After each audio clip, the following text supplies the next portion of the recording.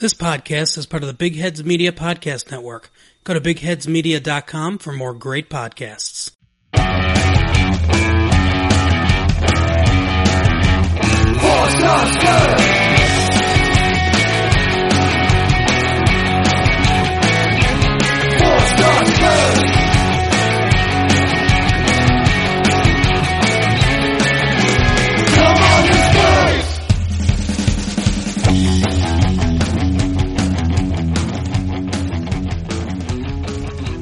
Monday, February 22nd, and this is Season 5, Episode 25 of the 4-Star Spurs podcast.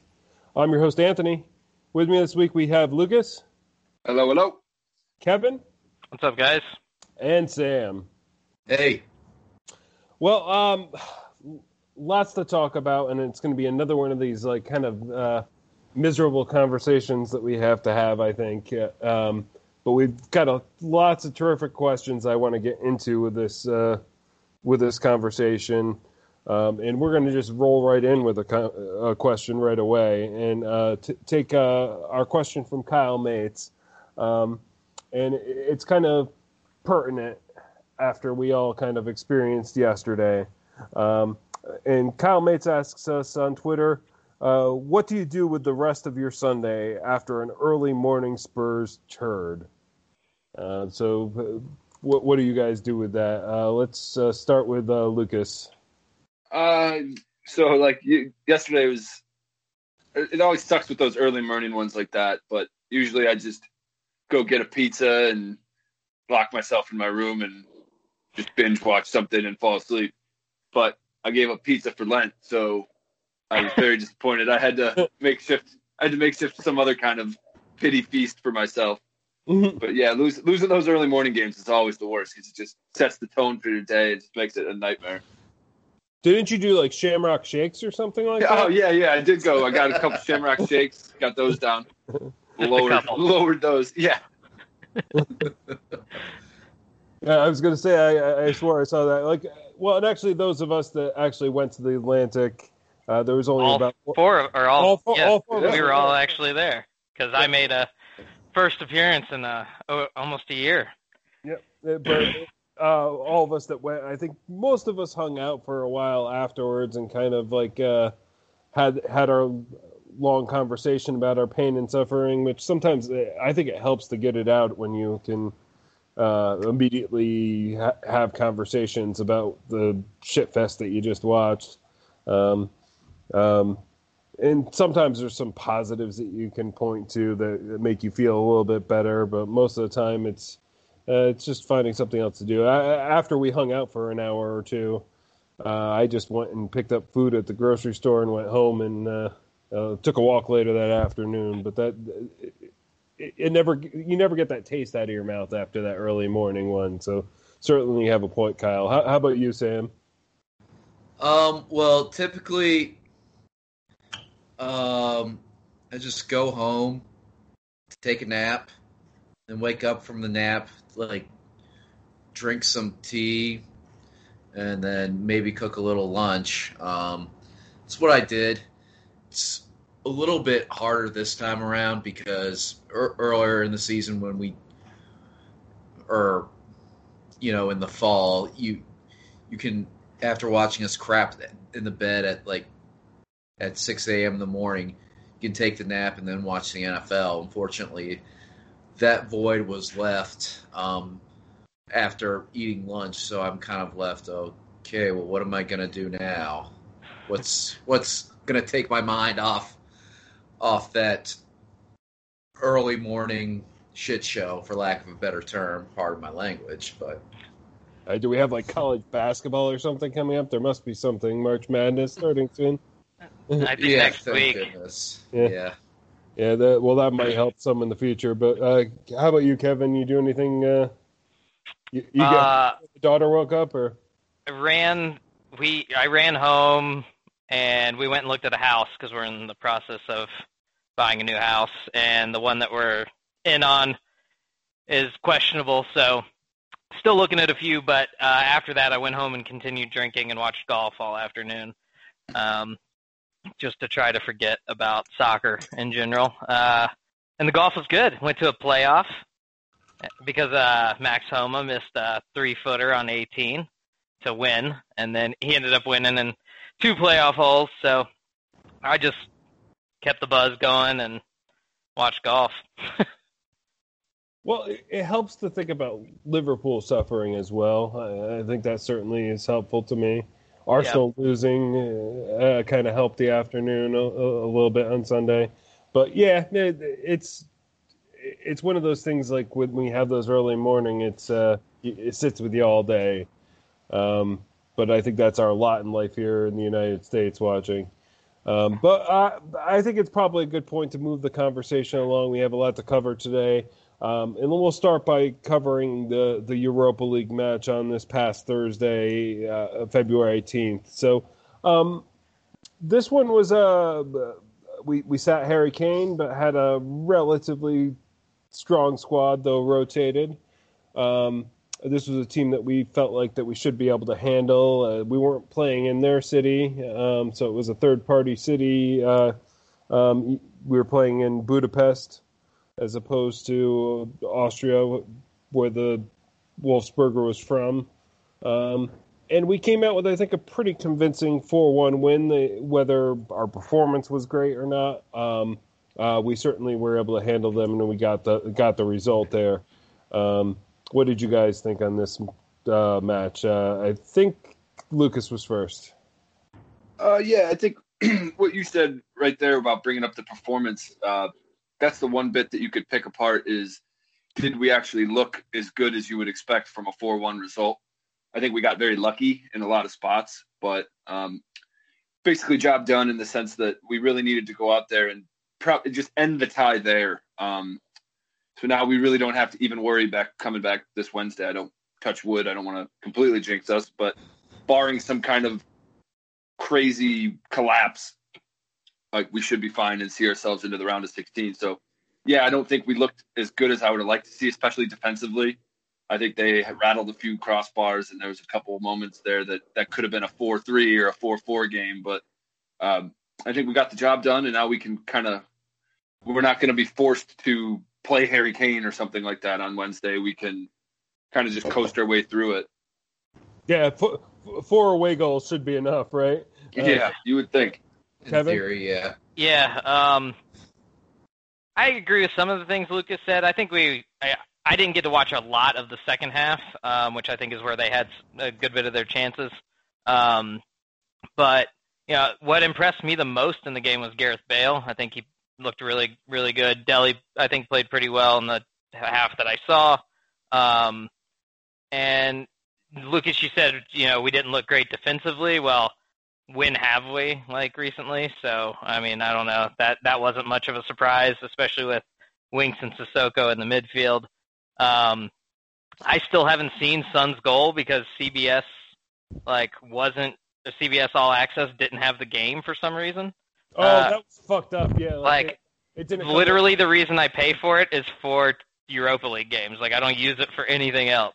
And the one game of the week I want to see doesn't even show. And somebody finally gave me a login for Fubo TV or something where you could watch the Spanish feed, which was actually a lot of fun to hear the Hispanic or Spanish announcers screaming Gareth Bale's name and goal for 5 minutes. But yeah, like Lucas said, job done. Tie should be wrapped up. Knock on wood. That was obnoxious. That happened to us at the bar, and I just kept refreshing the CBS All Access and said what the fuck's up with this? You're going to make it a streaming only option. Luckily, we ended up switching, and it was on a separate channel in Spanish and on the actual TV, so we were able to switch it and watch it that way. But eventually, it did come back up on CBS All Access, so we were able to get the English version of eventually. But we just opted to keep it with the TV because we were getting better image. But frustrating that happens, especially if you're going to demand that we all go to streaming services, which I have no problem with if you make it accessible, but when you forget to put the game up for 15 minutes, that's fucked up. It was ours and the United game. Yeah, like two of Which the is weird. biggest games on the day that were the ones that they forgot to put up. It's fucking ridiculous. But, Sam? Just got echoing the statement for the third time. Job done.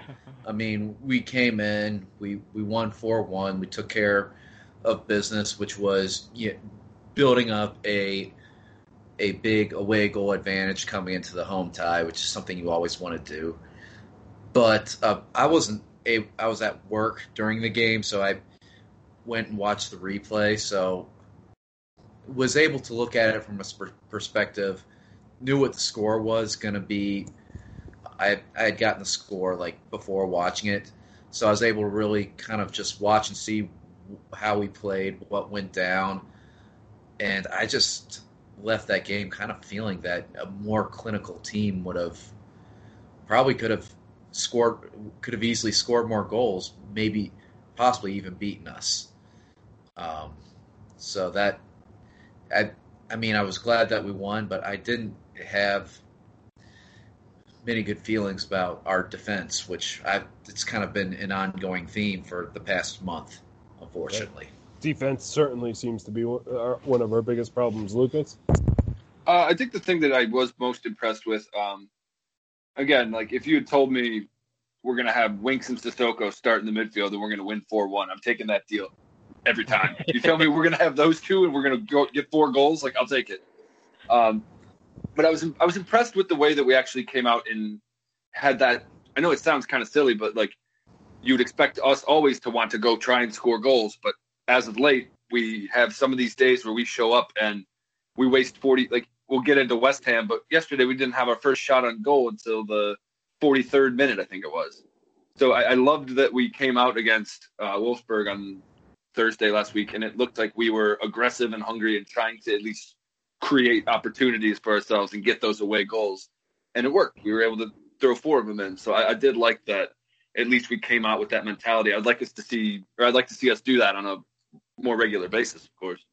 Yeah, and you guys pointed out that Bale's performance was nice to see here, and we'll talk about him some more certainly when we talk about West Ham. But I wanted to go into a question that we had from Ben Foster. Kind of relates to this, but it's more of a general question, but I think this is a good place to ask it. So Ben Foster asks us on Facebook, it's been a tough season. What is keeping you going? First, me, it's top 4. A good Europa run with some top-tier matchups, and I couldn't care less about the Cup. Love the show. Keep rocking. So what do you guys think on Ben's question? So what is keeping you going? Is it top 4? Is it Europa League at this point? Is the Europa all we have to look forward to? Kevin? I don't know if it's all we have to look forward to, but it's definitely what seems the most attainable. So I'm putting more of my eggs in that basket than trying to finish top 4 or even the League Cup. Like I know we're in a final, but we're playing City, who is like probably the best team in Europe right now. And they're without Kevin De Bruyne. So, I mean, they're only going to, and he's back in training. So I don't really feel excited about that. Like I'm hyped that we're in a final, but it's like, it's really hard to get excited for that. So, I mean, I'm definitely looking at Europa League fixtures and like looking down the road and trying to figure out, like what kind of chance do we have? And I mean, there's some good teams left, but I think they're teams that we could, get by no matter what, and especially in 2 legs. So I think that's what I'm putting my eggs are going in that basket, I guess. But I still think there's, opportunities in the league. I mean, the rest of our schedule in the league is not too difficult. I think we only have like 3 really like what you would call like tough matches. I mean, every match in the league for us looks tough right now, I guess. But like on paper, we could go on a pretty nice run in the league here coming up. So there's a lot to look forward there too, and it's with the way that we've been performing, and I'm sure we're going to get into it, but the drama surrounding Jose Mourinho and his is he going to be here? Is he going to get fired? Are we going to, what's going to happen with him? I think that's kind of what I'm also looking forward to. That's a big, into the season storyline that it's going to be he has to save himself, and it's going to be interesting to see how he responds. There is a certain drama that's going on right now that's kind of outside of the game. Yes, the performances influence it, but it's kind of like this drama that we're all just watching on screen right now to see how it all plays out. So, good point there, Lucas. I think for me personally, there's a couple of little checklist items that I want to see happen for the rest of the year. I like the idea. I want to stay ahead of Arsenal. That's obviously it's not the end all be all, but personally, I would really like to finish above them. And I think it'd be hilarious. Especially because they're shit. Yeah, if they finished like 14th and we finished 13th or something, I think that'd be hilarious. But I want to stay one spot ahead of them just to rub it in on them. But I would like to think that the top four, you never know with the Premier League. Like sometimes crazy shit can happen, but I just think based on our track record and how we've been spiraling, I just don't see us finishing top four. And I think our best way into Champions League is going to be Europa. And in terms of the League Cup, I kind of agree with what Kevin was saying. I know I was joking before we started the podcast when we were talking about you have to win 9 games, or you have to play 9 games, including the final in Europa at the start of the knockout stage. And I was like, I like the odds of trying to win 9 games against some good opposition, as opposed to playing one 90-minute game against City. I'll take the 9 games every time. Like I can't imagine a world we go out there and we give City anything less than just getting smacked. So, to be fair, like we've handled City pretty well. Last match, we've actually have a fairly good record against City when you compare them to our record against Liverpool over the last 2 years. We've handled them pretty well, so that's a big statement too. I'll take 9 games over the 1 game against a team that we've kind of pulled some magic out against lately. But I definitely think Europa is a path that we can. I think it's a doable path where you never know what kind of draw you can get. Look at the League Cup itself. How we got to the final of the League Cup. We had 1 game canceled. We just had to beat Chelsea at home, and then we got 2 championship teams, and bam, we're in a cup final. So you never know. Sometimes the draws can favor you. We could maybe get some lower, we get another Maccabi, whoever from Israel or something. We can get some easier teams, and if the draw favors us and is friendly towards us, we can find our way in the semifinal before you know it. So I definitely think Europa, and I trust Jose to manage a 2-legged tie more than any other manager. So I think, even though things aren't looking that bright for us right now, I think if we can just keep our head focused on Europa and keep getting those results, we could find ourselves with a European trophy and a place in Champions League next year. Yeah, and that's a good point. And I'm sure we'll talk about Jose and his future with the club at some point this episode with some of the questions that we have. But if there's one thing that the man is good at, it is these 2-legged cup competitions and knockout competitions and just finding a way to grind out results there. So I could see him even just putting the league aside at this point and then focusing on the 2 cups that we're still in and trying to come away with silverware. And that's what he did at United. That's his way to save himself, right? Lucas? Yeah, just quickly, but I would ask you guys, would you guys consider that a good, if we finish 12th, let's say, but we win the League Cup and we win Europa? I would take that. We win the League Cup and Europa? Yeah, I would take that. Oh, 100%. yeah. And that's what I kind of keep trying to remind myself is I think we went a little bit too fast. We got too good too fast, and we're having good results in the fall that I don't think was an accurate depiction of how actually good we were as a club. I think we were kind of punching above our weight class a little bit because if you again in the summer, right before we were about to start the season, none of us had high hopes for the season. None of us thought we were going to be anything more than a mid-table team and hopefully try and win a cup. So right now we still have 2 cups that we could possibly win, and by winning one of them, it would guarantee we're in Champions League. So if you told me winning the League Cup, winning the Europa with getting a spot into Champions League, I would take that 10 times out of 10. Well, I think we had after we were kind of all not so high on the squad, then we got Region and Bale, and then we were like, okay, well, these guys come around and really form part of the squad, maybe we actually will have something. And then we got our hopes up because of that performance at that time.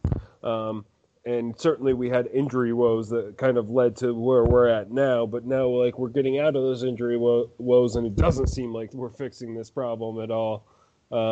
So it's kind of like this weird dichotomy that it's really tough to tell at this point. I mean, I wouldn't be shocked if next week we come out and the whole season turns around and we look like a great squad again.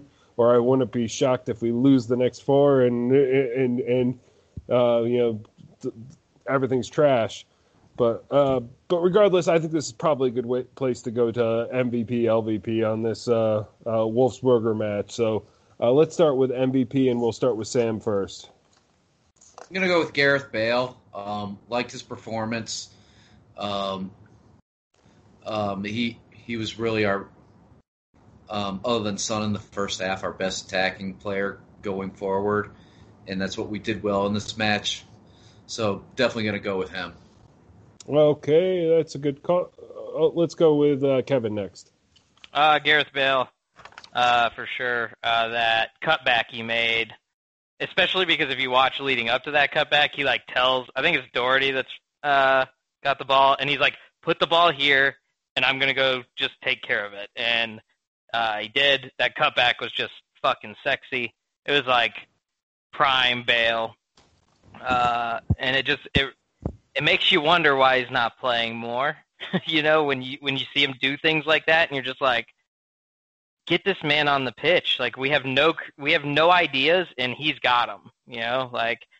Even if he doesn't have them, put him on every single free kick, because no one else on our team can fucking take a free kick to save their lives. So I think it's pretty obvious. I got a feeling it's going to be a clean sweep for Gareth Bale. Are we doing LVP, or are we coming back around? We got to go Lucas next, and okay. I'll just say I'm with you. It's Bale. But Lucas, I'm Bale 100%. But I just did want to give a quick shout out to Doherty. I thought Doherty played well, and it was nice to see, because probably the best game in a Spurs shirt. And if Serge is going to be out for a while, we need Doherty to continue to step up like that. So definitely Bale, but shout out to Doherty. Well, Serge, or somebody put on Instagram post a picture of Serge, and it said I'm back. So I think he might be back. So, and we need him as much as if he left the locker room, I hate him, but he's definitely our best option there. Yeah. Well, and good shout there, Lucas, with Doherty, and as much as I would take Bale, we'll mention that with West Ham, we did our halftime sub, which was Bale and Doherty, and that definitely improved things. So maybe there is something to be said for he's providing something, or maybe he's just providing actually being able to play the position, which the guys that we've been playing there can't seem to. We're playing people out of position there for the most part without Serge. So, but good shout there. Does anybody have an LVP for this one? I mean, it's 4-1, but. It looks like I think Sam was up first. Sissoko for giving away that penalty. It was kind of a chippy call, but it was really unnecessary what he did, and it could have been a clean sheet. We could have had 4 away goals going into this home tie, and which that would be like a vacation for us. Yeah. Okay. Good shout, Lucas. He said everything I was going to say. Same exact thing. Okay, Kevin? CBS All Access. Oh, yeah. Well, I like your LVP. I'm glad I waited for mine, because now I'll pick it as well. CBS All Access is my LVP as well. Good conversation there, but let's go into the West Ham match. So early Sunday morning here in Chicago, 6 a.m., we all go out to the pub to watch this match. We got to see the night before Liverpool's collapse, where everybody's saying Liverpool in crisis, and kind of I think stoked, maybe there's a chance that we can start to catch up to these top 4 teams and and compete. And this is a West Ham that's sitting in those places, probably the best West Ham team I've seen. It feels like an opportunity. And I was feeling hopeful coming into it. I was thinking, like, I think we can come out, and if we play them well, this could be our turning point. And then we just give up that stupid early goal. Like, the defense looks terrible. I don't know what Sanchez is doing. It looked like he wasn't marking him. Son wasn't doing any type of defensive role, which I know is not his strong suit, but like if Son had just marked the man or Sanchez had a plan for defense whatsoever, he looked like he didn't know where he was supposed to be. And we give up this stupid early goal, and then we're chasing the match. So, Kevin, we'll start with you on this. Yeah, I think like Reguilón gets just murdered in the corner. Now, I don't know if I don't think it's a foul, but like all of our guys just stopped. And, like, we're looking at the ref, like, are you going to blow the whistle? And then they just let him – I don't remember who whipped the ball in. Antonio just, gets a touch on it. Hugo makes a great save. You could argue maybe he should have come out and punched that away, the original ball. But I think it's a pretty good ball. I think that's harsh on Hugo to, like, blame it on him because he does make a really good reaction save and obviously can't do anything with the second one. It's a tap in. But I think the first half we just looked like this team that we're all complaining about, and then brought on Bale and Doherty and changed the game. And I think if we hadn't have given up that goal to Lingard's goal to start the half, I think maybe we get 3 points out of this. Because I think we would have had a bit more confidence. But, it's so frustrating that we have to go down 2-0 before we, like, wake up every fucking week. Like, why is that? Like, Why can't we just come out ready? It's so frustrating to watch. And you wonder, like, what is Jose saying in the locker room to these guys before they walk out onto the pitch every week? Because it doesn't seem like he's inspiring anybody to, like, be ready. And that's like supposed to be one of the things he's the best at is his man management and everything. And I think he's really, I don't know if it's his ego or what, but I think that's his biggest struggle for us. People will talk about the tactics and everything, but like we've shown that even with the tactics, we can attack and score goals when players want to. And it's just he needs to get them to want to right out of the gate instead of facing some sort of adversity to like get a fire under him. And you had a good point. If we had equalized this match, I think it's a completely different match. Then we make those attacking changes, and they can't sit back on us like they kind of were able to. I mean, they gave us 62% possession. Most of that was in that second half after they were up 2 goals, and they could just kind of defend their lead at that point. Lucas? I think the first thing was like team selection. I don't want to throw Jose under the bus because I am a big Jose backer, and I think that we still need to give him time and all that. But he keeps making these like selection decisions that I don't really understand. Where by putting that lineup out there yesterday, it like why we didn't have a right back. Like how were we expected to try and go forward and get balls in the box and create opportunities and chances? I didn't understand. I thought the reason that he pulled Bale off in the 60th minute against Wolfsburg was so that he could play today or yesterday. And then we don't put him in until we're already down a goal. It's the second half. And then all of a sudden we're down 2-0. And now it's like, hey, Bale, go save us. And I don't understand where when you have, like, we were talking about this yesterday at the pub, where you have guys like Lucas and Lamela. Lucas and Lamela have one thing that they do when they're out there, which is just drive the ball forward. But they're also where, like, attack goes to die. Unless it's the Lucas goal against Wolfsburg where he just happens to weave through everybody and slot it in, that happens once out of 100. The other 99 times he drives forward and then loses the ball. So when we have a guy like Bale on the bench, or even Dele, guys that think outside the box and can be creative and try and find ways to score that aren't just if you're going to have Lucas out there, don't have Lamela. If you're going to have Lamela, don't have Lucas. You can't have two guys that are doing the exact same thing while you have guys like Bale and Dele sit there on the bench. And those are guys that could provide creative outlets for Son or Kane.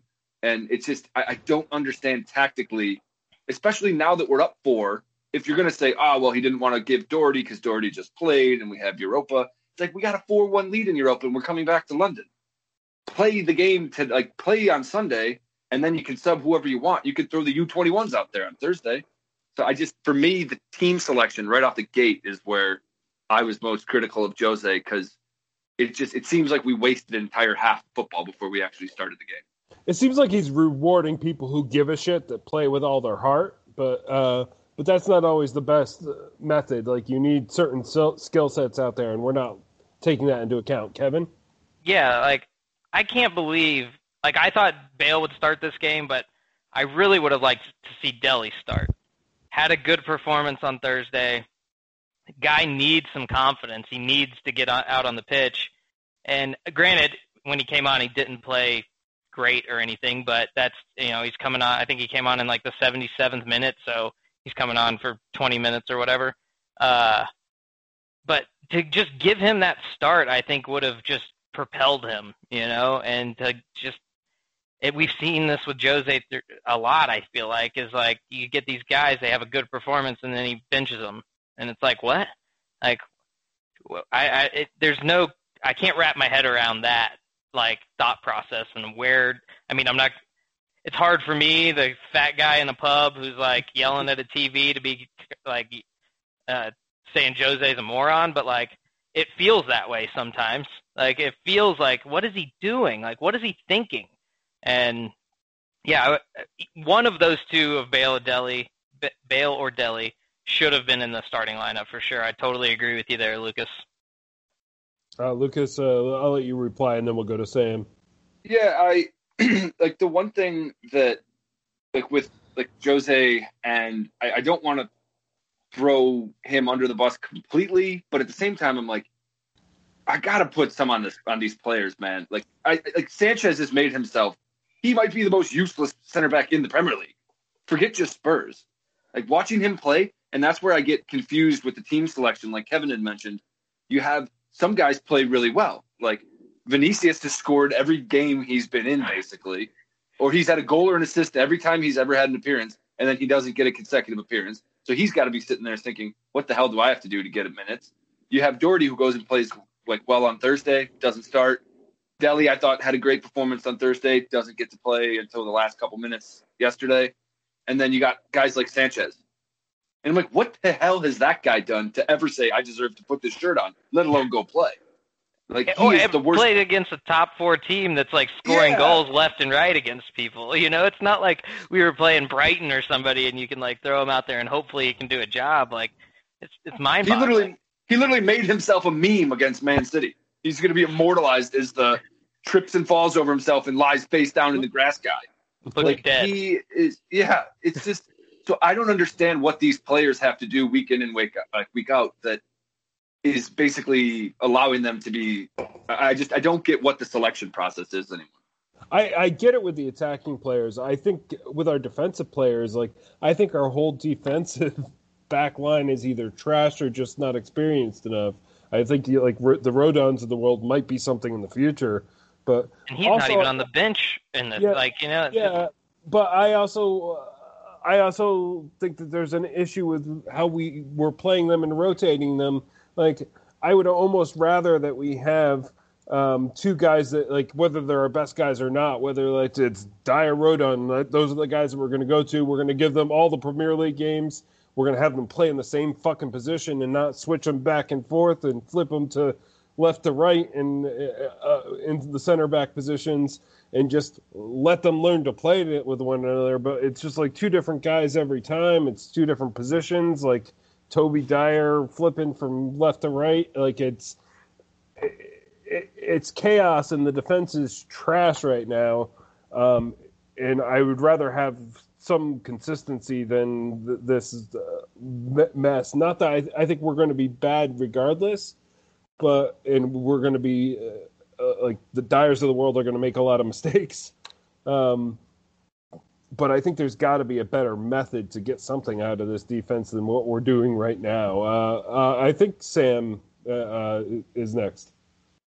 Yeah, like, again, the team selection, like, I can't bear to see this Dyer-Sanchez pairing in defense anymore. I mean, I know Toby's not what he was, but he is experienced and he can give you some quality. And why not run Rodon out there for some Premier League games? Yeah, he's probably going to make mistakes, but let's face it, we've seen enough in some other games to know that, hey, 1 or 2 years down the line, he could probably be something for us. And Sanchez makes mistakes. Dyer makes mistakes. It doesn't. Who cares if he makes mistakes? Yeah, those guys have had their chances. Let's give this guy his chance and let him try to become a better player. No. Kevin? Yeah, to go back to your point, Anthony, about two guys, like, probably the best defense I've seen at Spurs is playing Toby and Jan literally every fucking game, right? Like, they had a partnership. They know each other. I think that's so important with center backs, like having that connection. And, I mean, obviously that's like a much deeper connection than almost any center backs because they've known each other like their whole lives, grew up in the Belgium system together, played at Ajax, like everything is like they're in sync. But with Rodon, is that how you say it, by the way? Is it Rodon? Does anybody know? Rodon? Yeah. Rodon? Like, I just call him Joe. Yeah, he plays against Liverpool. He makes the one mistake, and Jose, after the game, said he had a fantastic game and he made one mistake, but he played well. And have we seen him at all since that? Has he stepped foot on the pitch since that game?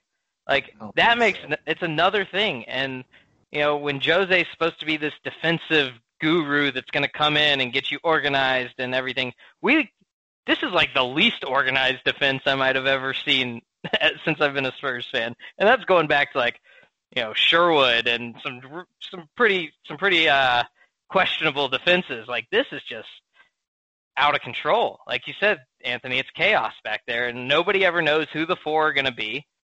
And there's not really a four that any of us are ever going to feel comfortable with. I don't think, like right now. Not right now. What do you guys think is our best four defensive players? Lucas, we'll let you answer. Best four. Oh yeah, back four. I would say the thing I would want it to be Reguilon. I'd want it to be Serge Aurier. I'd want to see Toby, and I'd want to see Dyer. Dyer plays better when he's with Toby. When he plays with Sanchez, it's a clown show. Yeah. And I wanted to just quickly add though. I think our defense, like our center backs right now, is and it's a circus. But I think it's as bad as it is because of our lack of midfield. I think we get they have so much consistently to deal with because and it's not just West Ham yesterday. Like when you see West Ham got the ball, they were flat. Like the amount, if they get the ball at the edge of their box, they're in our box within 6 or 7 seconds.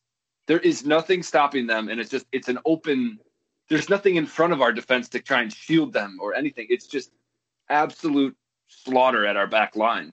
Whereas we get the ball and we have this trying to figure out passing it back and forth, doing this and that, working the ball back to Hugo. And then we are so slow throughout the midfield when we have the ball. But when the other teams have the ball, we have nothing in the midfield to stop them from just going right to our back line and isolating guys and picking guys off like Sanchez and Dyer and slotting balls through where Ben Davis is getting smoked and stuff like that.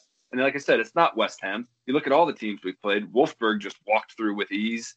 You had Fulham and Brighton, teams of that caliber, were just walking through our midfield with ease. So I think our defense gets, rightfully so, I don't think they're a good defense, but I think they get a really bad slagging because of the fact that we have no midfield to actually protect them and keep the ball in the other team's half.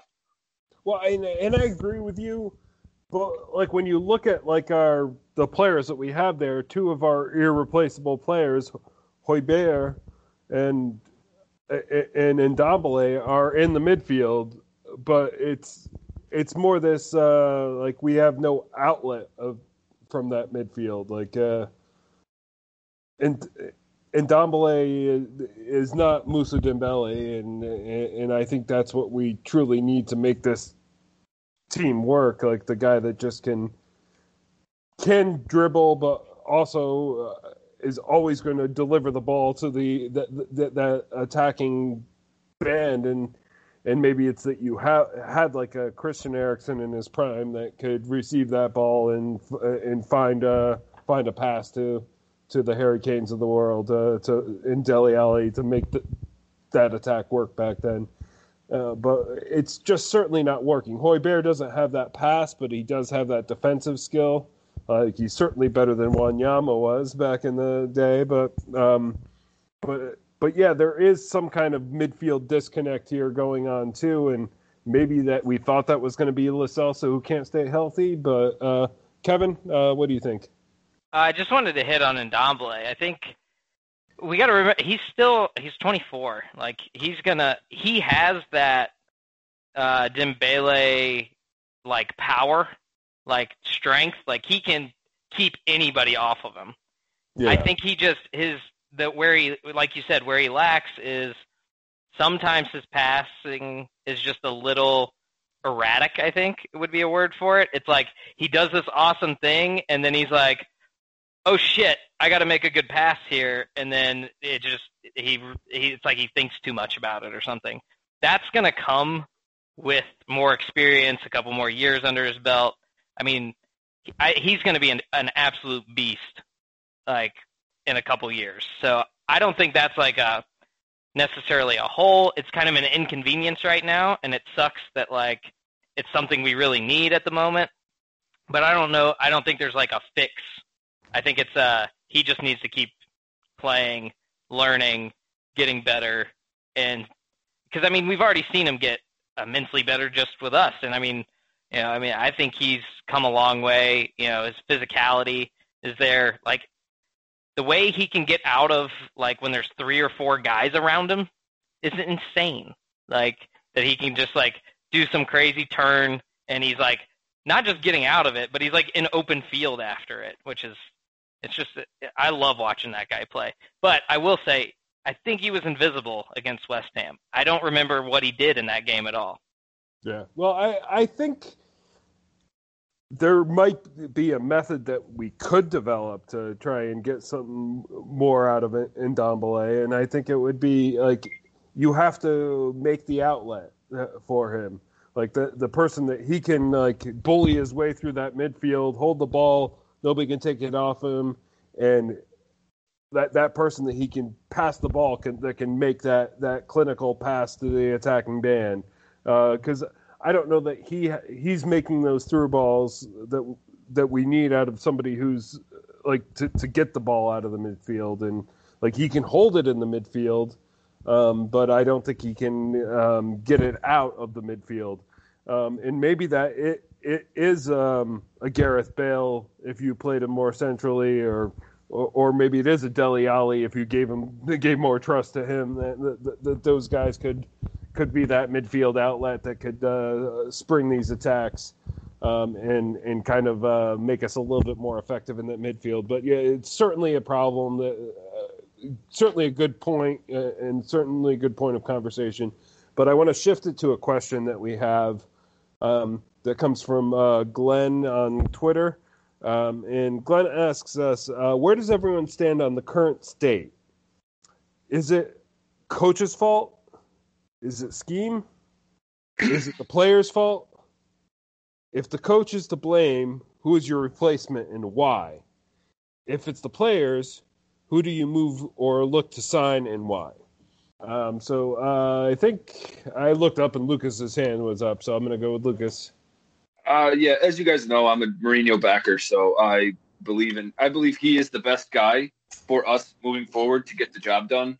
But I think what I've come to realize in the last 6 months or so that it doesn't really matter who you put in there. I think it's a system problem with us and how we spend and how we buy. We have so many things that we need to address, and this isn't Jose's fault. Since he's walked through the door, we haven't been good enough. The players here are not good enough, and you have to have a massive rebuild. But you can't just patch a few holes while the other holes, like you have to actually address the entire problem, and you have to spend, and that's something that we're never going to do. So I don't care if you put Jesus Christ as our manager, we're not going to spend, and Levy's not going to spend. That means we're going to have to keep making the best with what we have, and sure, we'll get an Ndombele, and we have to hope that every one of our signings hits, because if we're only getting like 2 or 3 guys a summer and spending under, like, what did we spend a net of this? We all said this was like our best window ever in the summer. 60 and I think 60 million pounds. Yeah, we had a net spend of, it was, you're fixing a few holes, but you're leaving other holes gaping. And if I asked you right now, how many players do you think we would need to purchase to make our team feasible? I would say we need a couple center backs. We need a left back, right back. We need a couple wingers. Hugo's getting old, so we might be having to replace him soon. There's probably like 7 or 8 things that we need to do. So putting a new manager in there, unless we can actually fix the problem, which is that we don't have good enough players, I just don't see what it's going to really do. I think our best shot is to just give him time and see how it plays out. And I'm not saying that doesn't watching us play frustrates the life out of me, just like it does you guys. But I think that I don't think it's a managerial issue. It's the fact that we're not good enough and we don't spend. Kevin, where do you fall on this? I just wanted to touch on the transfers. Looking at transfer market, we net spent this summer over $100 million. Which it seems crazy to me, but I mean, they're calling lists. Yeah, I think some of these are like. Lo Celso was from the prior window, but it falls under the same year. Right. Yeah. So I guess so that's going to make it like 80 million or something if you get rid of him. And then the one before that, I think that was over 100. So to say we don't spend, I think, is a little. I mean, historically, we definitely don't spend, right? But it does seem like recently we've spent a little bit more. I think the main thing, though, is we're not ever going out and spending a lot on one guy, right? Like, Ndombele is like our most expensive player, right? At like 68 million or something like that when it's all said and done. I forgot that we even owned Ryan Sessegnon. You know, we spent like 33 million on him. Like, that's an insane purchase to me. That's one that we needed to pan out, and he just hasn't. Well, he still could. Like, I think the low. Yeah, he's still very young, but have any of y'all even seen how he's doing? He's at Hoffenheim, right? Well, he's doing pretty well there. John's been covering him pretty well for us, like when he does his like monthly segment, and he is actually performing well. I think he had a bit of an injury setback, but he's been doing pretty well there. But let's go to Sam next, and then Lucas. I mean, I agree with you guys. It's right now we don't have the players to really, just like there's not much quality and depth. You know, we have two players who I would definitely say are world class, Son and Harry Kane. I was saying this yesterday during the match, like Harry Kane is focused. He has to do so many things during a game when his main focus should be scoring goals. He shouldn't have to worry about defending. He shouldn't have to worry about creating. He should just be worried about scoring goals. It's great that he can do all those things, but as we saw in like a few games in this calendar year, when he was out, when he's in and when he's performing at his best, it kind of covers up how little quality and depth that we have in midfield and defense. Yeah, no, he's certainly he's our best defender on set pieces. Lucas. Yeah.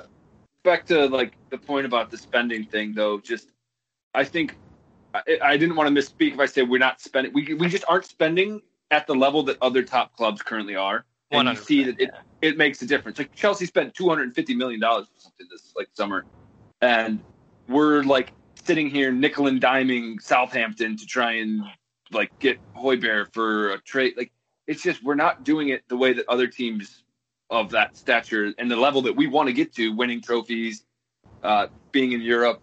It's just competing for the league. And you see when we have like, when you get like other teams rumored like, oh, so-and-so is going to be like United or City is looking at this massive European player. And we're sitting there being like, oh God, Skip comes off loan next year. Like, that's a problem. That's the problem. And that's not a knock at Skip, but like, if we're all excited about Skip coming back from loan from Norwich, we're clearly not at the same level that other teams are. Yeah. Let's get a quick point from Kevin, and then I'll jump in. Yeah, just to harp on what we're all going on with transfers, like, I think we lost out on Bruno Fernandes for like $5 million. And like, he's had more goals and assists since joining United than I think anybody in the Premier League, and I think he's in like the top 5 in Europe or something like that. And Levy was worried about $5 million for a guy who could have come in and literally changed our team. We talk about an outlet, like, that's the guy you get the ball to and he creates. Like, I know a lot of those goals are penalties and people are going to harp on that, but like, if you watch that guy, he is fun to watch. Like, he's creative. He picks out passes. He can shoot. And I mean, it's just that kind of thing that we see over and over. It feels like we're missing out on these guys that then turn into world beaters wherever they go. And it's like, fuck, if Levy just opens the purse strings a little bit more, maybe we have a couple of those guys. Yeah, well, just to answer the other part of this question, and are we ready to blame the manager? And I do have a lot of blame for. We've talked about some of the team selection issues, like the unwillingness to use people like Dele Alli or Bale. I think as much as we like the way he's showing improvement and improved health, I think we need to start taking advantage of that to start winning games in all competitions. And yes, you have to manage the time that you're going to have him play. You can't have him play like 180 minutes a week, but I think we can get more out of players like him right now, and I think we need those types of players. So I do have some issues with him. I'm not quite ready to separate from Jose yet. Like, I definitely like the run of results that we're on. It's been a miserable performance, and I do have fears that he's lost the squad. And similar to how Poch lost the squad last season, and I was ready to separate with him at that point. And I do think, like, I am about 3 or 4 maybe Premier League matches away from saying, like, yes, I am ready to cut ties if this continues. If he doesn't find a way to turn this around, then I might be. And I know there was a bit of a rumor that came out tonight that he might have 4 matches left to fix this problem, and then we might be willing to steer towards Nagelsmann from RB Leipzig, kind of a young up and coming coach. I might be convinced. I think he needs the season, and I think he probably is our best option for cup competitions, which is our best opportunity. But I'm starting to steer away from him right now. The way things have been going. So Lucas, yeah, just last thought. My first thing I said where I was like, it doesn't matter who we put in manager, we're not good enough. But a point you just brought up was you think that like he's starting to lose the dressing room. Well, that's the point. Is if we put in this new guy from Leipzig, what the hell is to say that he's not going to lose the dressing room? The players are the same. These are the same slags. We all love Mauricio Pochettino. I will sculpt the man's statue myself outside White Hart Lane. But like, Pochettino lost the dressing room of these same bums 18 months ago, and now Mourinho's lost them. What's the common denominator? It's these players. So what's to say in 12 months from now with a new manager that these same slags are going to be like, oh, this guy's lost the dressing room. It's like, yeah, it's the dressing room. We got to get new blood in here. We got to I don't feel like just bailing on the winningest manager of Europe is the answer right now. It's like let's actually address the problem, which is these players. But again, I don't think we're going to do that because that's going to take a lot of money. So it's just me. That's just me blowing hot air. I don't think we're actually going to be fixing it. It doesn't help us this season anyway. No. This season was what we have to be worried about, whether we can come out in a Champions League, Europa League spot, or maybe win some silverware, even if it's just League Cup. Like we need to think about that at this point, and what our best opportunity for it is. Sam, I think you wanted to make a point before we kind of go to MVP, LVP. Sorry, I lost my train of thought. Oh, no worries. Yeah, lost what I was thinking, but yeah, let's go ahead. Let's go to MVP, LVP then. So let's start with Kevin for MVP. It's kind of hard. First half was so just like. We are talking about West Ham, right? I forgot. We've gone off on so many things.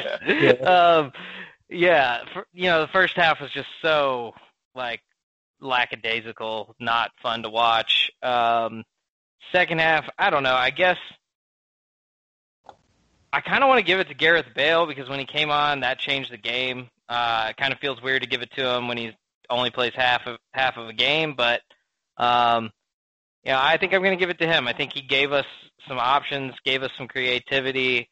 I don't know if maybe some of the guys, when he's on the pitch, feel more confident, so they are like, all right, well, we got Gareth Bale with Harry and Son up here. Maybe we can score some goals. But whatever happened at halftime, he came on and everything changed. So I think I'm going to give it to Gareth Bale. Okay, good shout. Let's go to Sam next. I'm going to give it to Bale, too. I mean, the attitude definitely changed once he was on there. I mean, obviously there was the Lingard snafu at the beginning of the half, but we were creating better chances when he was on, and honestly, we're not creating enough chances. So anytime we get a player who's going to create more, that definitely changes the game for us. That's Bale. Lucas? Yeah, mine was Bale. Just the ability to like play through balls and create what he did yesterday. It's just he makes it look so effortless, and the game absolutely flipped when he and Doherty came on. So Bale for sure for me. Yeah, that Bale Doherty change was like I want to see more of Bale now. Like I mean, I understand like at his age we can't play him like every match. We can't play him like we use Harry Kane or we've historically used Son, but I think we got to get more out of him at this point. Because we need creativity at this point, and if we weren't going to buy anybody in the winter window, then we've got to solve this problem internally, and that's I think using Bale, it's using Dele Alli, it's actually using our right and left backs and not weird substitutions in those roles. Yeah.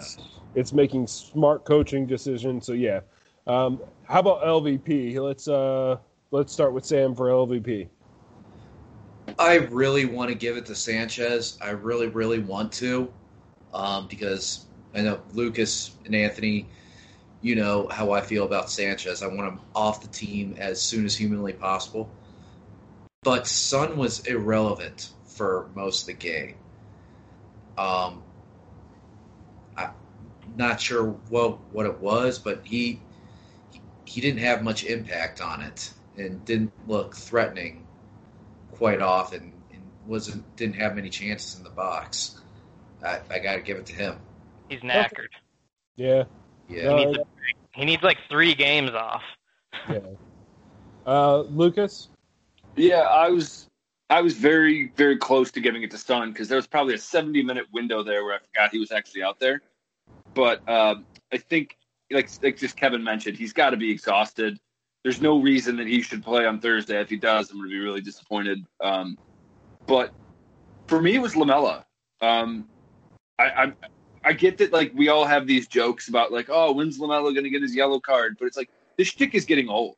And you're on a yellow in the first half because you slid through the back of someone. Again, like, it's just like, even though I think that Mourinho would have put Bale on for Lamela in that scenario anyway, it kind of forces the manager's hands when you're playing on a yellow after 30 minutes on a consistent basis. And it's like, you've been in the Premier League for like 8 years or almost, like 8 years now. It's like, he has to stop with this bullcrap. He was absolutely useless for us yesterday. Yeah, no, good shout there too. I didn't even think of him, but you make a good case there for Lamela. Kevin? Yep, Lamela's mine as well. The yellow card was just ridiculously dumb. And like Lucas said, it forced, everybody knew he was coming off at halftime. Like, we said it in the pub, like, you have to take him off or he's getting sent off in the second half. I think all three of our yellows were in the first half, and all of them were kind of dumb. I don't really remember Reguilon's that well off the top of my head, but Højbjerg's was dumb, and Lamela's was just like Lucas said. How does he not know that that's like whether it was a yellow or not? He's getting a yellow for that because he's Eric Lamela. Like, you can't. It's his reputation. You can't argue with it. Yeah, I think Reguilon was a little soft. That's why we don't remember it. Reguilon's was very soft, but it was based on warnings. He had been warned by the ref 3 or 4 times. So it was like the 4th time he did it, even though it was soft. He's like, the ref's like, it's time. Here's your yellow. Yeah. Okay, yeah. So that's kind of where the situation was. But I think I'm going to go with Sam and say Son. Like, I was just very disappointed. Like, we needed like a big match from Son, like especially after we gave up the early goal. We need a Son to come through, and I just didn't see that much out of him. And it took like a Gareth Bale coming on to turn the game around and kind of start to make chances, but it was too late. So yeah, Son's my LVP as well. Any final thoughts before we go to half here, guys? I can't believe we just didn't give an LVP to a defensive player. I think it's just unwritten at this point. Yeah, they're all shit, so we don't even consider them anymore. Yeah, it's it could easily be given to Sanchez for the first goal, for just falling asleep. Like Son for not marking a guy, just doing the minimal on defense on that first one, though. That's why I'm willing to go with Son. But great conversation in this first half. We have a lot to talk about in second half, too. We got a couple more questions. We're going to preview Wolfsburger and Burnley coming up on the weekend. But first, we're going to go to Luke's Locks. The second week in Europa ties are always like my bread and butter. I love betting on those because that's where teams get a little bit more reckless. You know how the first leg, everyone's trying to feel themselves out and kind of see what they can do with getting a goal here or there. But it's like by the second leg, your hand is forced. So all 4 of my Luke's Locks this week, all 4 of mine are Europa games. So I'm going to get this one in quick because we play Wednesday. I'm going to start with Spurs and Wolfsburg. The over-under's 3. I'm going to say under. I think we actually just parked the bus and see this one out. So pick under 3 on Spurs Wolfsburg. Other one, Ajax versus Lille. Is that how you pronounce that team's name? Lille, I think, but yeah. Yeah. Frenchies, right? Yeah, definitely take the over 2.5 on that one. Arsenal Benfica is the third one. I think that one's going to be over as well. That's over 2.5 if you can get that one locked in quick. And then the last one is I think you're going to have Napoli at home minus 0.5 goals to Granada. Napoli just lost 2-0 on the road. I think that I can't imagine them losing to Granada. I think Granada might go through if they can get an away goal, but definitely take Napoli on the 0.5 goals at home against Granada. And those are your 4. Let's get some free money and let's go get rich. Sounds good. Well, thanks, Lucas. So second half, I want to start the conversation. We have a couple of questions from first one I'm going to go to is from our own Rick. So Rick asks us, So what's your opinion about the defensive teams getting good results? It seems the Premiership is going backwards in terms of technical ability, and the way to win games, in some managers' opinions, is to not worry about possession and just counterattack. Good examples of this are Brighton, Fulham, and Leeds, who actively try to and win games but rarely get good results because of overly defensive opponents. So he's talking about teams that come after you, but aren't getting results because other teams are playing such a defensive style. So, Kevin? I think part of it has to do with the congested schedule. Due to COVID and everything, there's so many more games. Even the teams who aren't in European competition are playing, sometimes 2 games in a week. And the games are more spread out for the Premier League. So you have games, most weeks you have games Friday, Saturday, Sunday, Monday. And then those teams that are playing on Monday are then maybe playing on the Saturday. So, I know that's plenty of rest, but I think it is a bit of congestion is causing these teams that are they're organized defensively and they're able to keep that organization and, playing against, weakened sides teams are having to rotate a little bit more, and then, just having tired legs on the field as well. But I think it's harsh to include Leeds in that. I think, do they go crazy and try to score a bunch of goals? But I think they're very good at scoring a bunch of goals. I think they have a lot of really good players on that team. Rafinha's been fantastic in the Premier League this year. I think he's got I know a lot of people are going to scoff and whatever, but his XG and his big chances created are some of the top in the league. I don't think they're just they're not doing, they're not just counterattacking. They have some good players that are we counterattack. Lots of teams counterattack. I think it's a good strategy, especially in this congested fixture. So I don't think it's necessarily going backwards.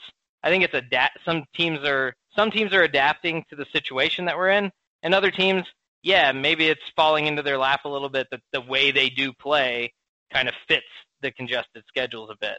But I think a lot of these teams are fun to watch. I've enjoyed, you get to watch a lot more games because they're spread out. So I'm seeing a lot more teams than I normally do. I'm not having to pick which game at 10 o'clock I'm going to watch. And there's still the teams like City who are the best teams in Europe and they're getting results. So I think it's due to a few different things, but I don't think it's necessarily a bad thing. Yeah. Lucas? I think it's kind of it's hard to try and put our regular Premier League logic on what we're seeing this year. And I think Kevin just said the situation we're in. And I think that's something that we forget because our brains are telling us that, well, it's Spurs versus Burnley. How can we not beat them? But it's completely different. And this year we're seeing it time and time again. You see a team like Sheffield that was 20th go to a team at Old Trafford against United who's top of the league, and they had no hesitation about going and trying and giving this team a game. In a regular year, you don't see a Sheffield in 20th go to Old Trafford with that swagger, and I think the no fans being in the stands is different. I think that's a massive thing. You see West Brom going to Man City and getting points. You see Burnley being the first team to beat Liverpool at Anfield in 4 years or some nonsense crazy stat.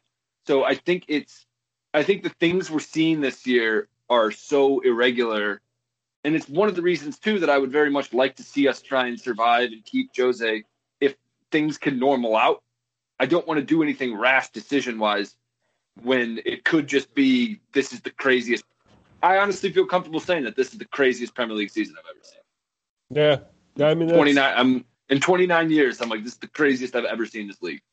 The no fans impact is I think we underrate sometimes because we're happy to have it back and we watch it on TV and you have the fake crowd noise there that kind of fools you for a little bit. But this is really vastly different than anything we've ever seen before if you stop and think about it. And that kind of explains some of the chaos that we've seen with with teams that just like chug up out of nowhere, out of the middle of the table to the top. Teams that are at the top of the table like us that drop to the middle. Like it's been total chaos, and I think that has a lot to do with the fact that this isn't a normal season. There's no fans, so yeah, defensive teams, Rick. I get it, but I think this is just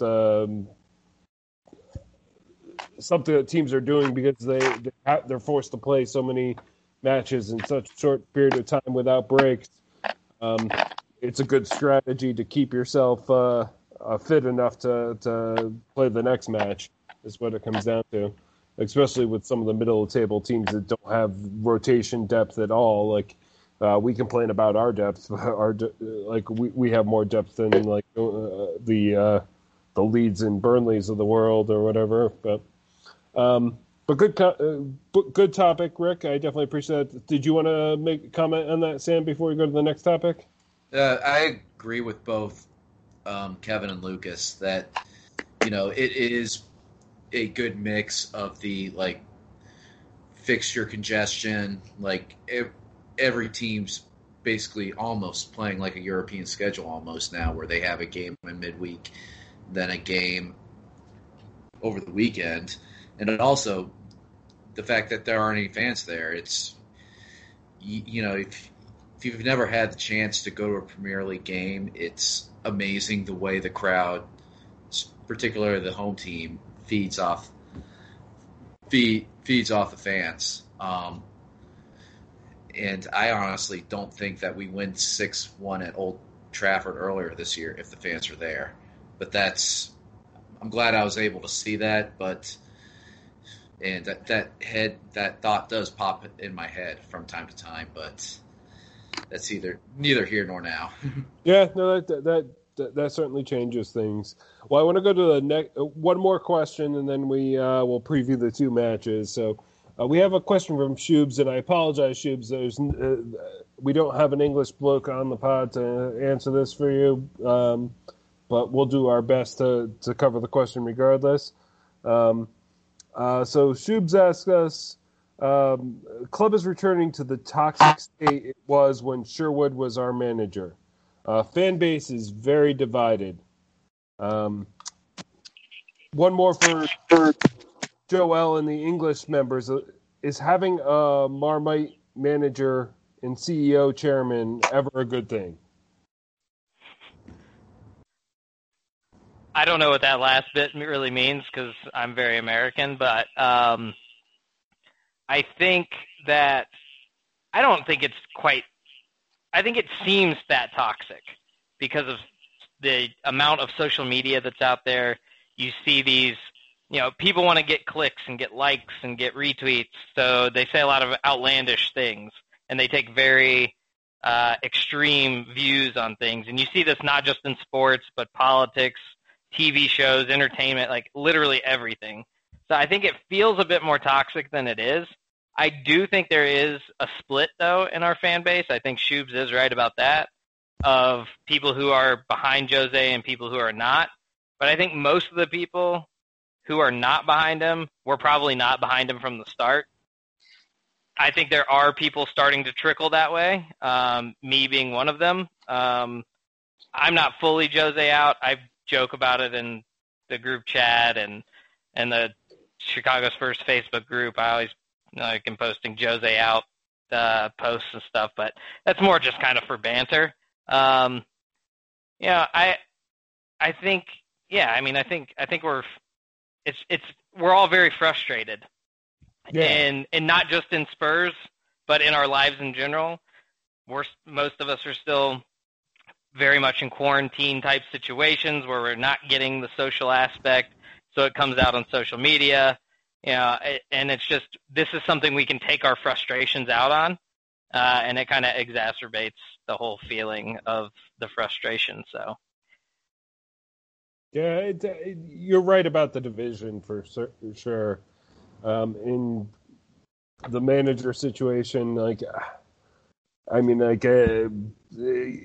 we're going to have to see where this goes. I mean, we might all be on board with Jose out in 4 matches, but we also might be able to turn this around. So, Lucas? Well, I was hoping you'd come to me first, but it's so what I've always stood like the Marmite situation. That to me, I'm pretty sure that's the way I've always used the expression. Is it's polarizing. So like Marmite is like you either love them or hate them. Gotcha. But I think it's all kind of a matter of perspective to where we sit right now. Where what was the one thing about Pochettino that drove us all mad? We didn't win trophies, but we are right now in position to win potentially 2 trophies this year. So. Yeah, the style of play and the way things have been going are less than ideal, I'll say. But I think that if we can just kind of weather the storm a bit and maybe win a trophy, even if it is the League Cup beating City, like City probably wouldn't give 2 shits. It wouldn't mean anything to them. But to us, it could be the thing that launches us in the right direction. So I definitely just hope we can weather this and Jose can turn it around a little bit for the next couple months, and we can find a way to get some silverware and head back in the right direction. I mean, that would be ideal, and that's what leads me to want to stick with this direction, because I do think he is the right guy for winning these types of competitions, but what we're seeing in the league right now is just so miserable that it's really tough to digest. Well, hell, look at Liverpool. Liverpool's just lost 4 straight at home. They say, who was it? Who was it that scored? Who was it that scored for us against Wickham? Or it was against Marine. It was like we had. I think it was like Vinicius had more goals in 2021 in Merseyside than Liverpool does. Sanchez. Still, oh yeah, Sanchez. Yeah, Sanchez got 2. Yeah. Sanchez, yeah, that's who it was. I thought it was Vinicius. Yeah. Sanchez has more goals in Merseyside in 2021 than Liverpool does. And so, yeah, like this is, like I said, this is the craziest Premier League year I've ever seen. And I hope we can just weather the storm until things start to normal out, and then we can use Premier League logic again instead of, like, I don't know what to make of anything right now in terms of the Premier League. Yeah. Sam, did you have a thought? Yeah, I mean, we just got to weather it out to see what things turn like when the game comes back to normal, whenever that may be. Could be like, it's obviously not going to happen this season. May not be until like December next season, but we've got to just wait and see how this all plays out, because we got to take in mind that, you know, Jose was we hired him in, when was that, October or November of 2019? November. It was no Poch November. Yeah. That's right. So before his first summer transfer window at Spurs, COVID hits, which no one predicted. I think a lot of us would have thought that I truly believe that there would have been a lot more activity during this past summer window, and quite frankly, better activity, but we made do with what we had. So, and plus, you know, we've got to think, like, in terms of getting our squad turned around, we're also paying off the stadium debt as well. So we just got to weather the storm and see what things look like on the other side. And on the whole, we did okay with our summer window compared to other teams. I mean, we brought in Gareth Bale, which, if nothing else, is a great money move, but it's looking like he can actually provide something to us now. Reguilon, which is like a fantastic player if he doesn't want to leave us by the end of the season. Fantastic deal for us as well, too, if he does leave. I mean, it's great money. Yeah. But then we have a huge left back problem again, and but regardless, Lucas, no. Go ahead. We'll keep it moving. Okay, so let's move the conversation along to the previews. So we're going to have 2 matches again this week. So we have the second leg of our Europa draw against Wolfsburger AC. This is the home leg. Now we already have the 4-1, 4 away goals with the three goal lead. This should be pretty routine. Does anybody expect anything but like the bottom of the table squad? We don't want to see Son. We don't want to see Harry Kane. We want to see all the young players get a chance here. This certainly should be Hart and not Lloris. Oh my God. Yeah, correct. Lucas? Yeah, I think the most important things to take out of this game are player management and safety. I just don't want to see us have a guy like Son go out there and play. I think there are guys that need rest, and I think that and when I say safety, I mean let's try and stay injury free. I don't need to see guys sliding in. Even if we lose this game 3-1, we go through. So I think I would like to see a good bit of rotation, and I think we will. But I'd like to see Vinicius get the start. I don't think we should see Kane out there. Obviously have Kane on the bench in case there's a most crazy scenario where we need him. But I would like to see Son not playing, and I think that it would be another great Sissoko Winks day for me. Wouldn't mind seeing them back out there. Yeah, and Wolfsburger has a big league matchup. They're currently sitting in 5th place in the Austrian Bundesliga, and they're playing Sturm Graz, the 5th place. I'm sorry, they're sitting in 5th place. They're playing the 4th place team on the weekend. So I don't think they even care about this match anymore. They have no hope of going through. I think we could play whoever we want to play and still come out of this with a 1-1 draw or a 2-1 draw and go through. We don't have to really worry about this. I think, Lucas, a quick point, then Kevin. Yeah, I was going to say what you had just mentioned, Sturm Graz, whatever the hell that is. I think that's a team. They just played them at the weekend, and I think that's it was a team. Yeah, I don't follow these nonsense leagues, but they had SK Sturm Graz. They played them this weekend, and they got a red card. Sturm Graz got a red card in 35th minute, and it was 1-1, and it took Wolfsburg till the 90th minute to get the winner, and they won 2-1. So if they're playing against a 10-man Sturm Graz for 60 minutes, and they can only get 1 goal, I'm I think we should be okay in London putting out whoever we want to put out. Yeah. We play Wednesday, Sunday, Thursday, Sunday are our next 4 matches. So this is definitely one we need to see some rotation in, especially with, the 3 league games are Burnley, Fulham, and Palace. Those are 3 games we just have to win. Fulham's playing a little bit better, but they're still in the relegation zone. Palace just somehow stole a game from, was it Brighton? Yeah, it's Brighton. 0 corners? How is that even possible? How do you score 2 goals in a game and have 0 corners? I have no clue. Burnley is coming up with some results against teams, but then also looking really shitty against others. So I don't want to say put out a full youth squad because it's still, we need to make sure 1 goal probably does it, right? There's no way we give up 4, right?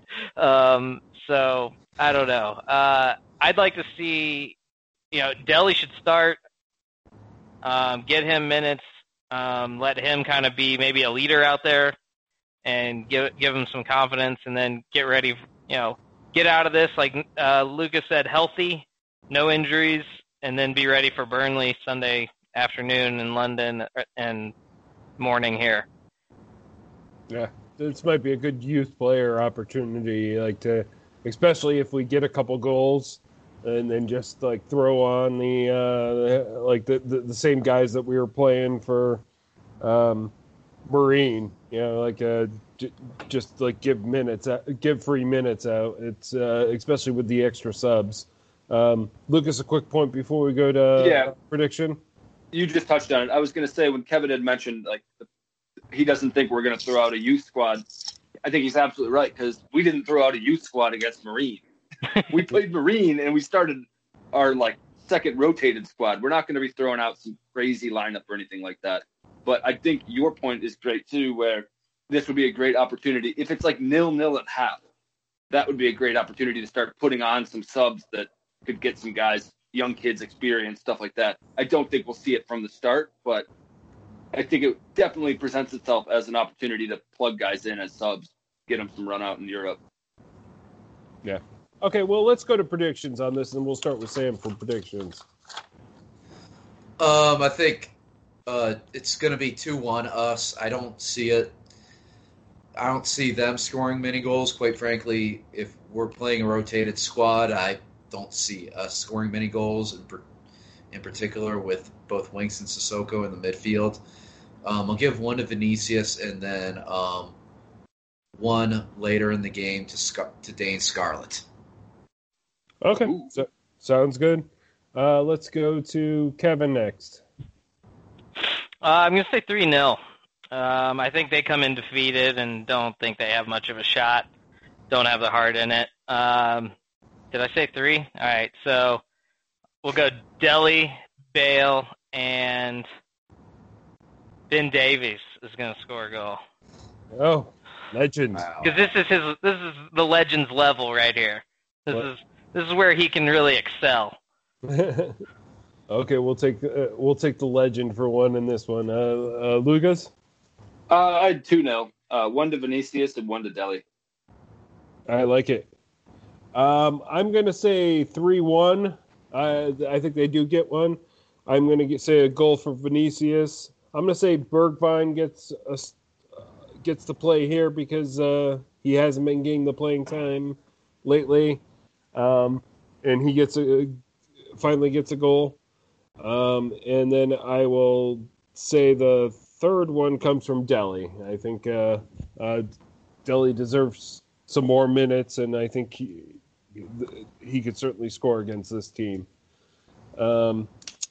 Well, let's move the conversation along. We have a second game to preview, and we are running long on the episode. So, running long? No. Nah.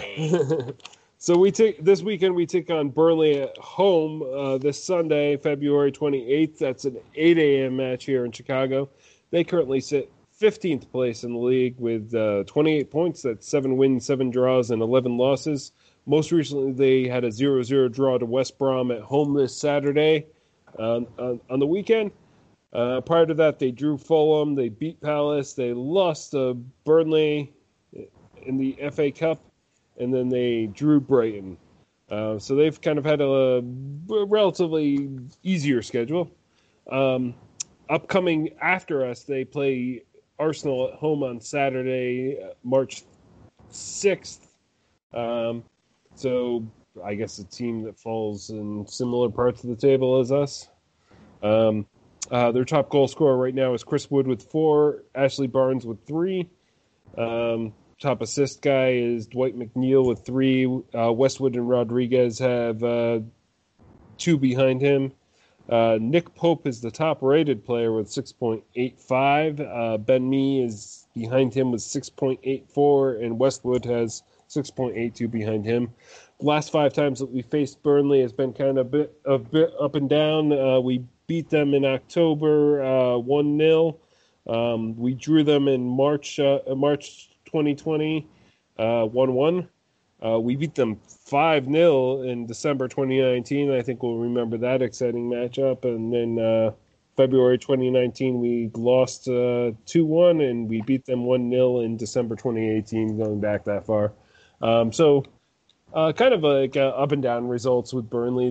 They can kind of throw a crimp in our plan sometimes, despite what their performance level looks like.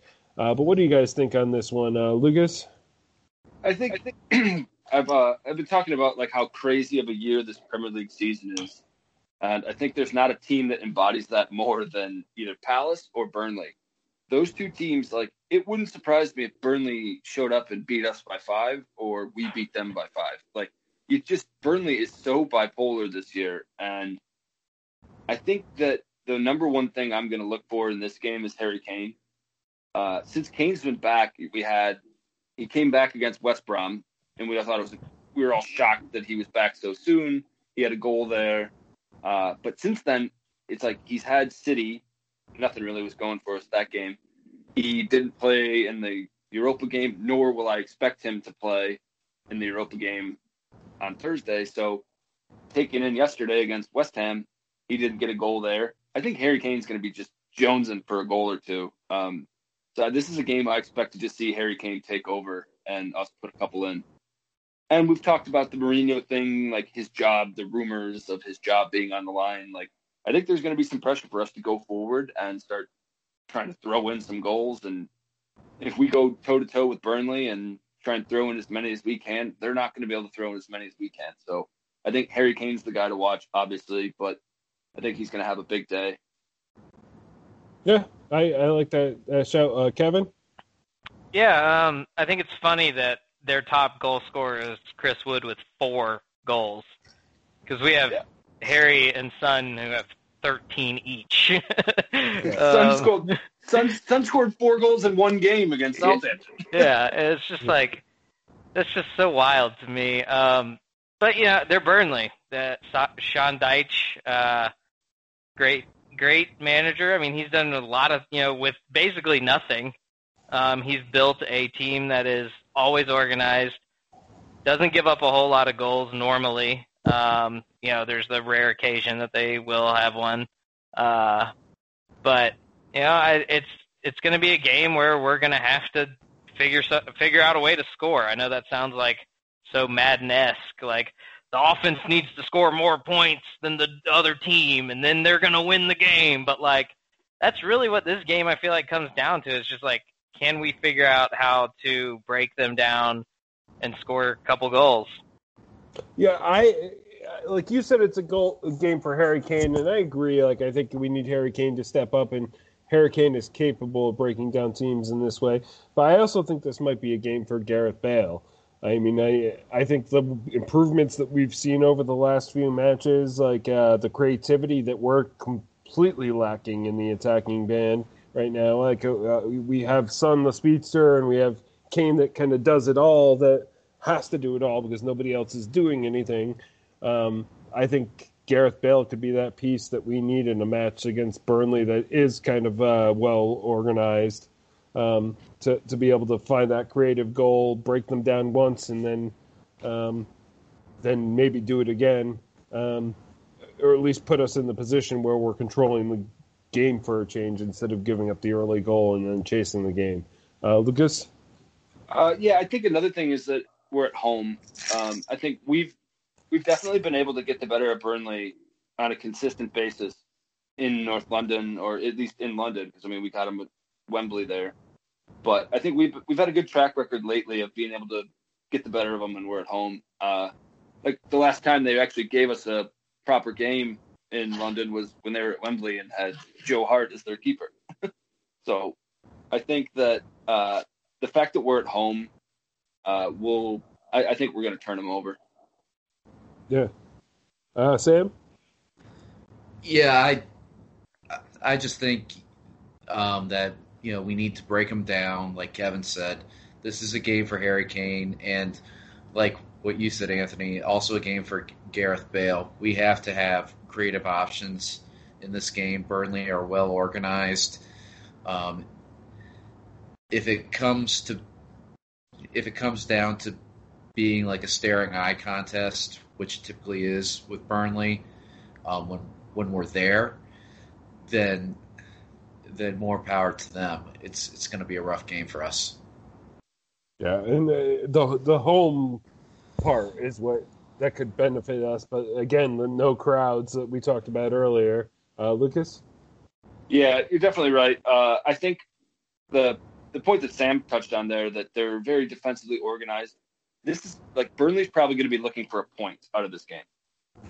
I think that if we can find a way, that's why he had mentioned like the Bale, good game for Bale. Same thing with Delhi. Like this could be one of those games where we need a guy that can think outside the box and try and get the ball in the box. No pun intended. But I think it's going to be a way of trying to crack them. Because once you crack a team like Burnley, that's how that game opens into. It goes from 1-0 to 5-0 pretty quick against a team like Burnley.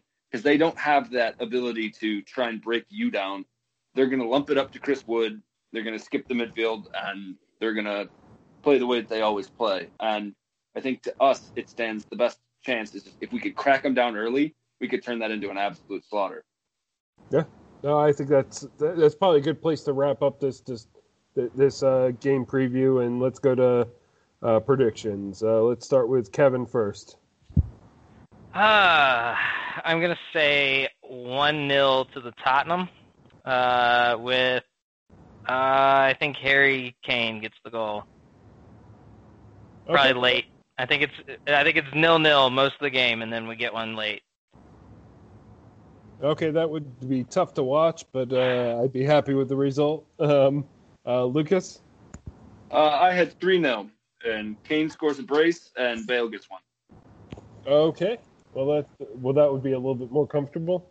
Sam, what do you have? I'm gonna go 2-1. I don't necessarily trust us to really roll over teams at this point, nor do I trust our defense to keep a clean sheet. So it's going to be 2-1. I'm going to give one to Ndombele, and I'm going to give one to Bale. Okay, I like that. I think you're right about 2-1. I'm going to say 2-1 as well. I'm going to give a goal to Harry Kane and a goal to Bale. I think those are the two guys for this match that we need to break this team down.